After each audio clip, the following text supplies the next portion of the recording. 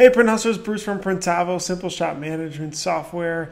We are really excited. We've got Mei Yang joining us from Flash Flood Print out of Tulsa, Oklahoma.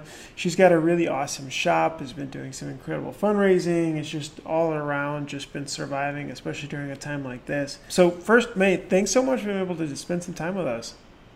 Thank you for having me. You guys have been doing historically, first of all, you're in Tulsa, Oklahoma, of which I used to spend actually a good amount of time fresh out of college. I was there for an oil and gas company. Yeah, I had to fly there almost every week from Chicago. You guys work with a lot of musicians, right?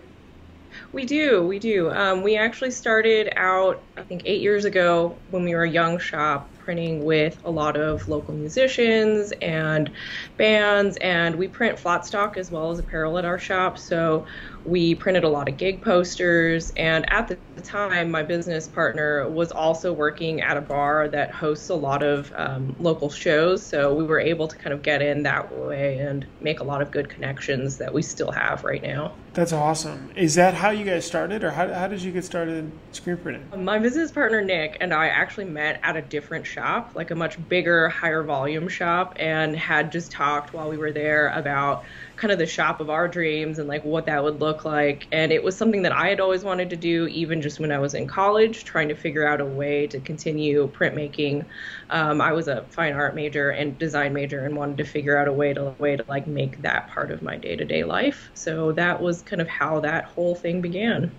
That's awesome. That's really exciting. Tell me about your shop today so people get a sense of how many people, maybe equipment, things like that. Well, we started in 2012 and kind of went from literally like garage shop, like in the detached garage that out of the house that I was renting with like a manual press, and moved to where we are now. We're in a 4,000 square foot space. We got our first M&R auto not last year, the end of 2018.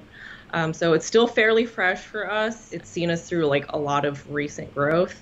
We went from just me and Nick to now we have 4 other full-time employees. So we're still fairly small. Like, we like to keep it fairly intimate, as we're a very close team, but I'd like to think that we are still kind of in that growth trajectory. How was that transition from manual to auto? It was great. I think we were all kind of feeling the pain, the physical pain of having to keep up with that. Nick has been doing the majority of our apparel printing.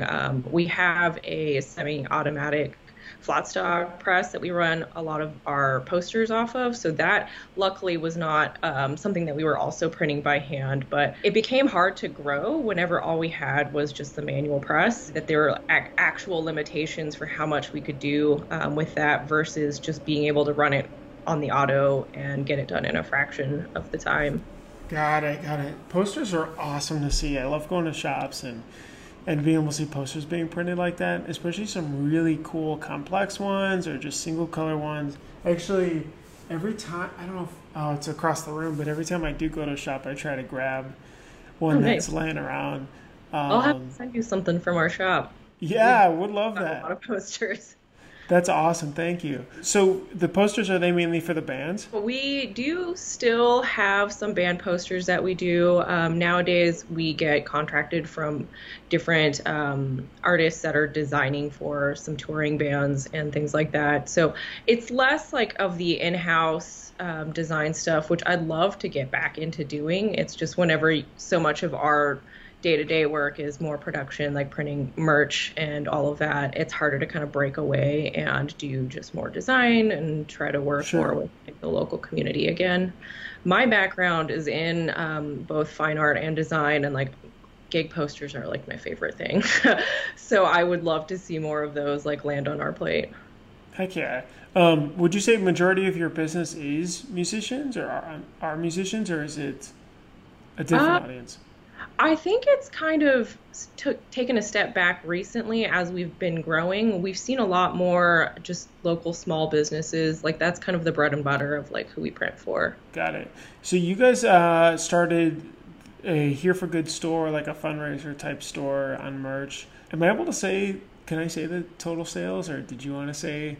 Go ahead and say it. Well, you guys surpassed $30,000, which is like unbelievable just getting started. What was that like, or how did you get started doing it, and what really made it pop off for you guys? First off, we were really inspired by everybody else who's already run a successful campaign on merch or on another platform, fundraising, other shops that were doing that. So obviously not our original idea, but I think we were all really feeling down, like the whole team, like we were all at home, away from each other, like unable to hang out and see each other, and needed something to, first off, get us back into the shop and then kind of get out of that hole that we were feeling like that we couldn't get out of. So nothing better than to try to help other people and to help our clients that have, supported us throughout the years. That's how we jumped into Printavo merch, is really just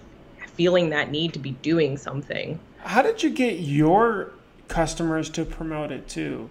Because you can add as many shirts as you like to the store, but if they're not pushing it as well, nobody's going to sell anything.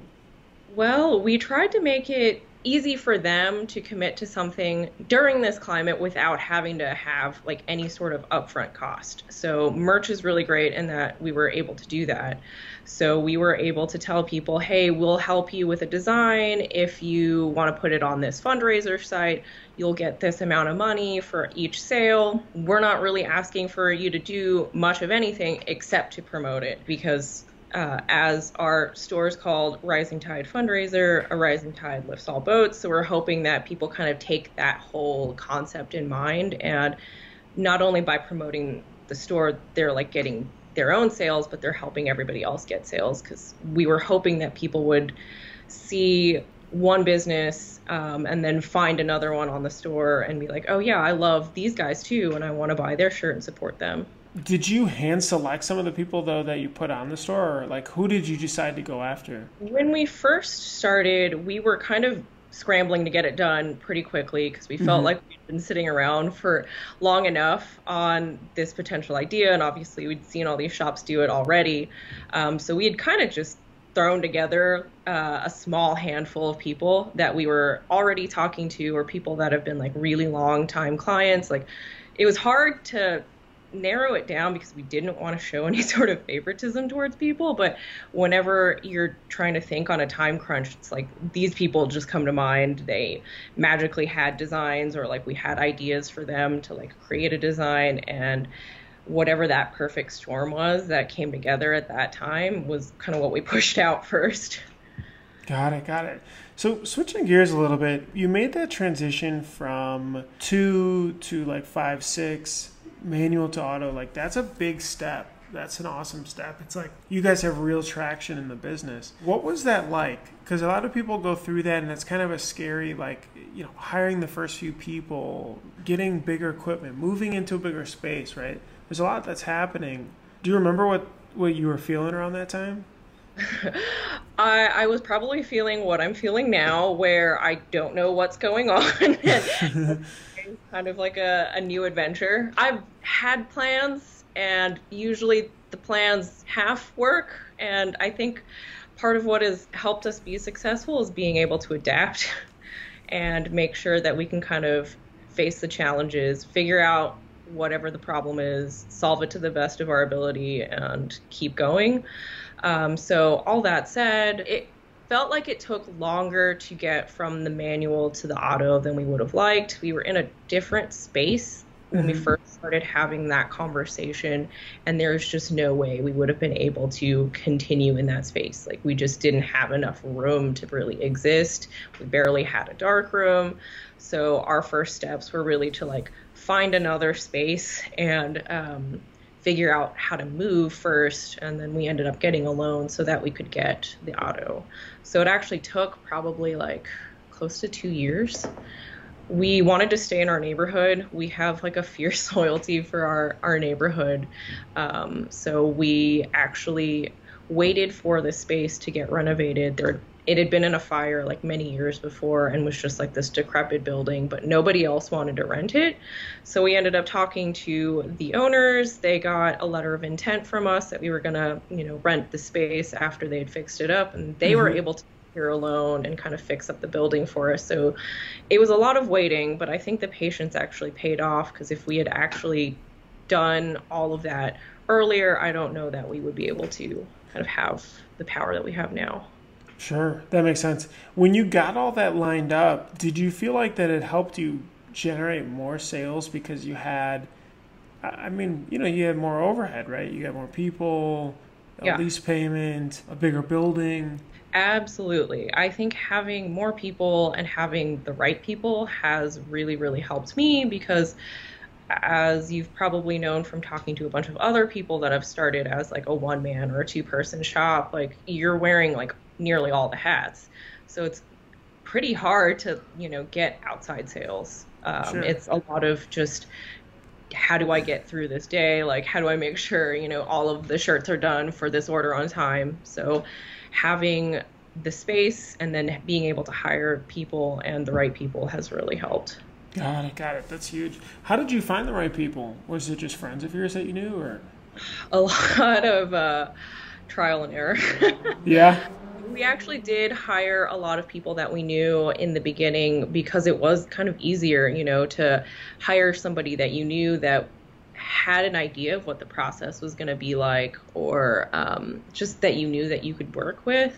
Right. And a lot of people say not to hire your friends, and there are a few instances where I think that really rings true, that I didn't work well with this person and then we ended up having to let them go, which was incredibly difficult. But we just hired our most recent two people like just through, an open Facebook post or, just our first job listing, and it was way easier than I had made it out to be in my head. So I don't know why I waited that long to do that either. How would you feel like you would hire better than if you went back? Like, was it the screening questions that you would have developed more, or was it a gut instinct that you ignored, or what do you think made this second round better? I think I would definitely develop better screening questions and kind of have more of a sense of what job and what roles they were going to play and like specific traits that are geared towards those roles. Since we are still fairly small, multiple people are generally doing multiple things in the shop. So it's been hard for me to kind of concretely say, this person is just sales. Like this salesperson also occasionally like receives and stacks and folds shirts.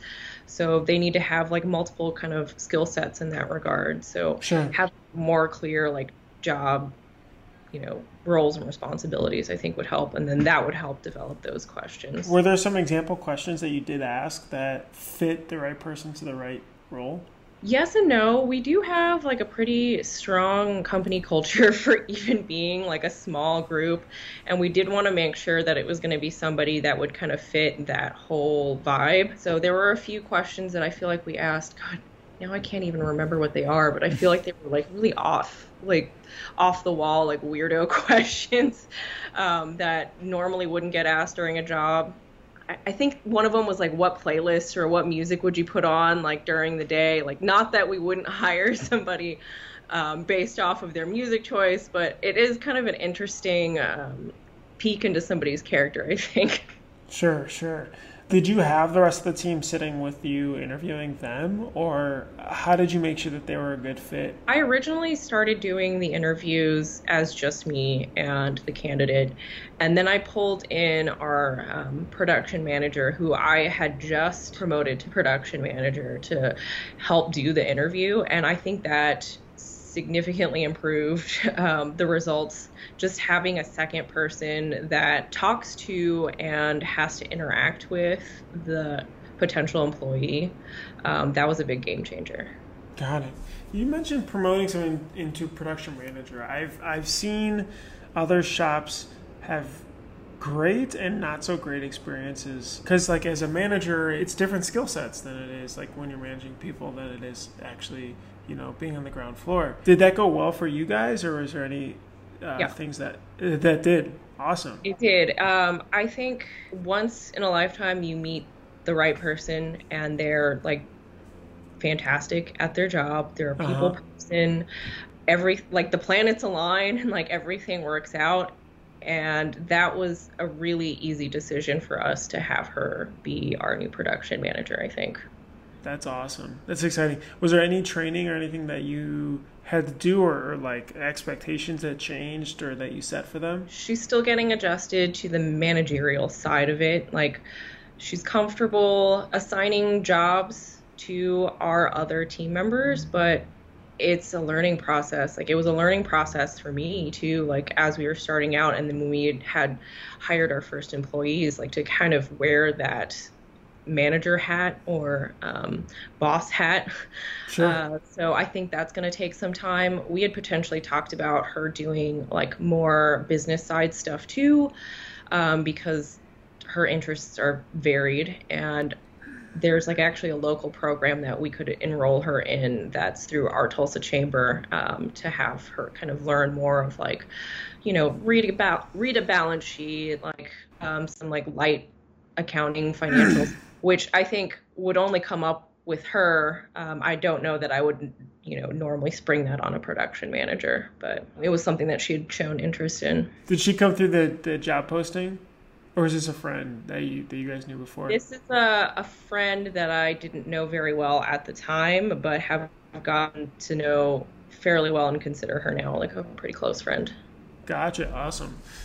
Switching gears again, what do you think keeps you up at night now with the business? Obviously, coronavirus and everything is an aspect, but what are you thinking about when you go home? Coronavirus right now is definitely at the forefront because nobody knows what's going to happen. So that's definitely kept me up at night the last couple months. Mm-hmm. But right before that had hit, we were trying to generate more sales and at least have some sort of a sales strategy.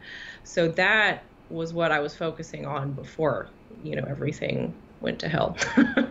So when generating more sales or having a strategy, do you feel like you created that, or was it still more in progress? It was definitely in progress. We had just started trying out different, like, essentially like sales apps or like CRM apps so that we could keep track better of like who we're contacting and where they are kind of in that pipeline of closing a sale. But it was all fairly new, and then we shut down for like a month. Or more than a month. I think it's going to take a little bit of time for us to get back on that wagon because right now we're in survival mode. Sure. What about when you had new people start? How did you go through training them and getting them up to speed? I mean, you guys had vast screen printing experience, but I'm assuming not everybody did. Correct. I am going to be completely honest and tell you that I am still learning how to train people. Every single person I bring on is a new learning experience for me. Sure. We've learned that people learn in drastically different ways. So whereas I really like having a manual and like being able to read and reference things, not everybody learns that way. So we've talked about doing team demos, like where people that are responsible for different things in the shop like are actually showing the new hire like how to do them. So it's coming from whoever is accustomed to doing it. We've talked about them watching videos. We've actually queued up some Printavo videos for people to watch because you guys do have some very informative videos. I think the manual is the biggest one for me, like because I actually made like a company guide of different like practices that we do in the shop. Really? Is that like each department or? Essentially, like, I love being able to read and reference stuff. So having it all written down for me, like, made a lot of sense. And then it also gives people, even the people that have been with us for a couple years, something to, like, refer to, like, whenever they're helping or, like, refreshing themselves on a specific process or procedure that we don't do very often. Got it. How long did it take to make something like that? Because we sat down one day, and I think we just locked ourselves in a room for almost a full day and created a manual like that for us of like all the tools we use, each department, each person, what they do, all that stuff. And it took some time, but it's definitely been great to use as a foundation for everybody else. It is still ongoing. Like, I have like a good skeleton for it. I think the first year I started writing this, I spent the week in between Christmas and New Year's, like just solidly like working on writing all of this stuff down.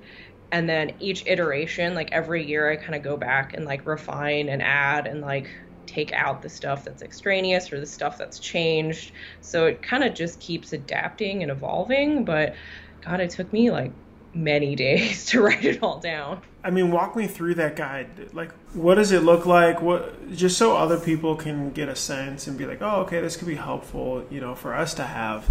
I definitely have at the very beginning some company culture type stuff. Like there's some reading that I found to be inspiring that hopefully whoever is starting in their new position, they'll read it and kind of get a better understanding of where we are as a company. We finally went through and set some core values, I think last year or the year before. So that's in there as well. And then it kind of goes into department, like where there's like sales. There's a big section in Printavo and best practices on how we use Printavo. I also have kind of cross-reference some videos in that as well. But there's the screen room, inks, shipping and receiving. We have phone best practices, different things like that. I'm working currently on kind of an HR kind of guide. It got put on pause whenever we left. Kind of took that break. But that's awesome. That's really great. What else would you want to add into it? My team has been asking to find for a way for this to live online so that we can keep track of updates.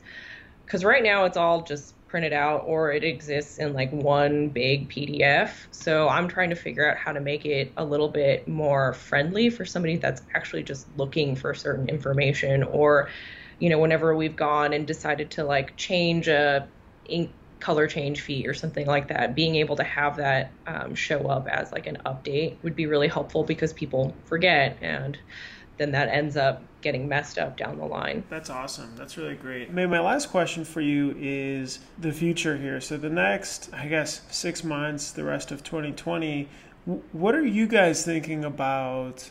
I know obviously everything kind of changes fairly quickly with coronavirus going on, but what are you thinking about? Where do you want to point the business? God, that is a good question. I really feel like the pandemic kind of knocked me off of my planning track. Uh-huh. Because I told you, I was trying to up our sales, which I will most likely keep doing. But since the pandemic happened and we've kind of had to rethink how we're getting jobs, I'm not 100% sure. I know things are going to change in the future, but I'm not sure what that looks like. I know that's not really an answer for you. Yeah, no, just taking it day by day to figure it out. Definitely taking it day by day and trying to make use of the tools that we have. The pandemic has definitely made me rethink some decisions that I was against in the past, like fulfillment, for example. I think now is the time to absolutely start offering services like that make it easier for people to launch online stores or to use Printavo merch more as a tool, because that was a big game changer. Gotcha. So fulfillment and storing inventory, shipping. Yeah, gotcha. I think so. That's awesome. Well, thanks so much for an insight into Flash Flood Print. It's been really interesting. I think it sounds like you're on the right path, though, especially with the guide, the training, the way you're evolving, hiring, getting into merch stores. I mean, it's a really cool look behind the scenes as you guys are growing and just experiencing those natural growth pains and lessons learned. Thanks so much for being able to join us today, May. Yeah, thank you.